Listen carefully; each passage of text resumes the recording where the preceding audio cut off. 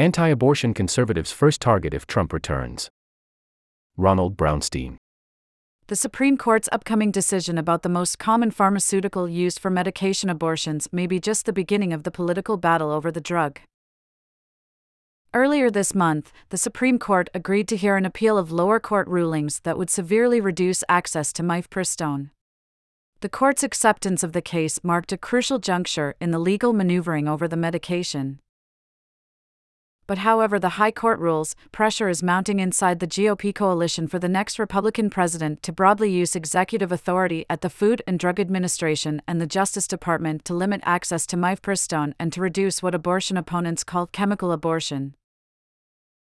Enjoy a year of unlimited access to The Atlantic, including every story on our site and app, subscriber newsletters, and more. Chemical abortion will be front and center and presented front and center by the pro-life movement if there is a Republican president, Kristen Hawkins, the president of Students for Life of America, told me. There is going to be a lot of action we want to see taken. The possibility of new executive branch restrictions on abortion drugs, which are now used in a majority of all U.S. abortions, underscores the stakes over abortion in the 2024 presidential election.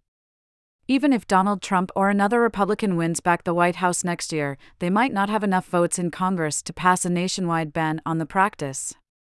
But through executive action, the next GOP president could unilaterally retrench access to mifepristone in every state, however the Supreme Court decides the current case.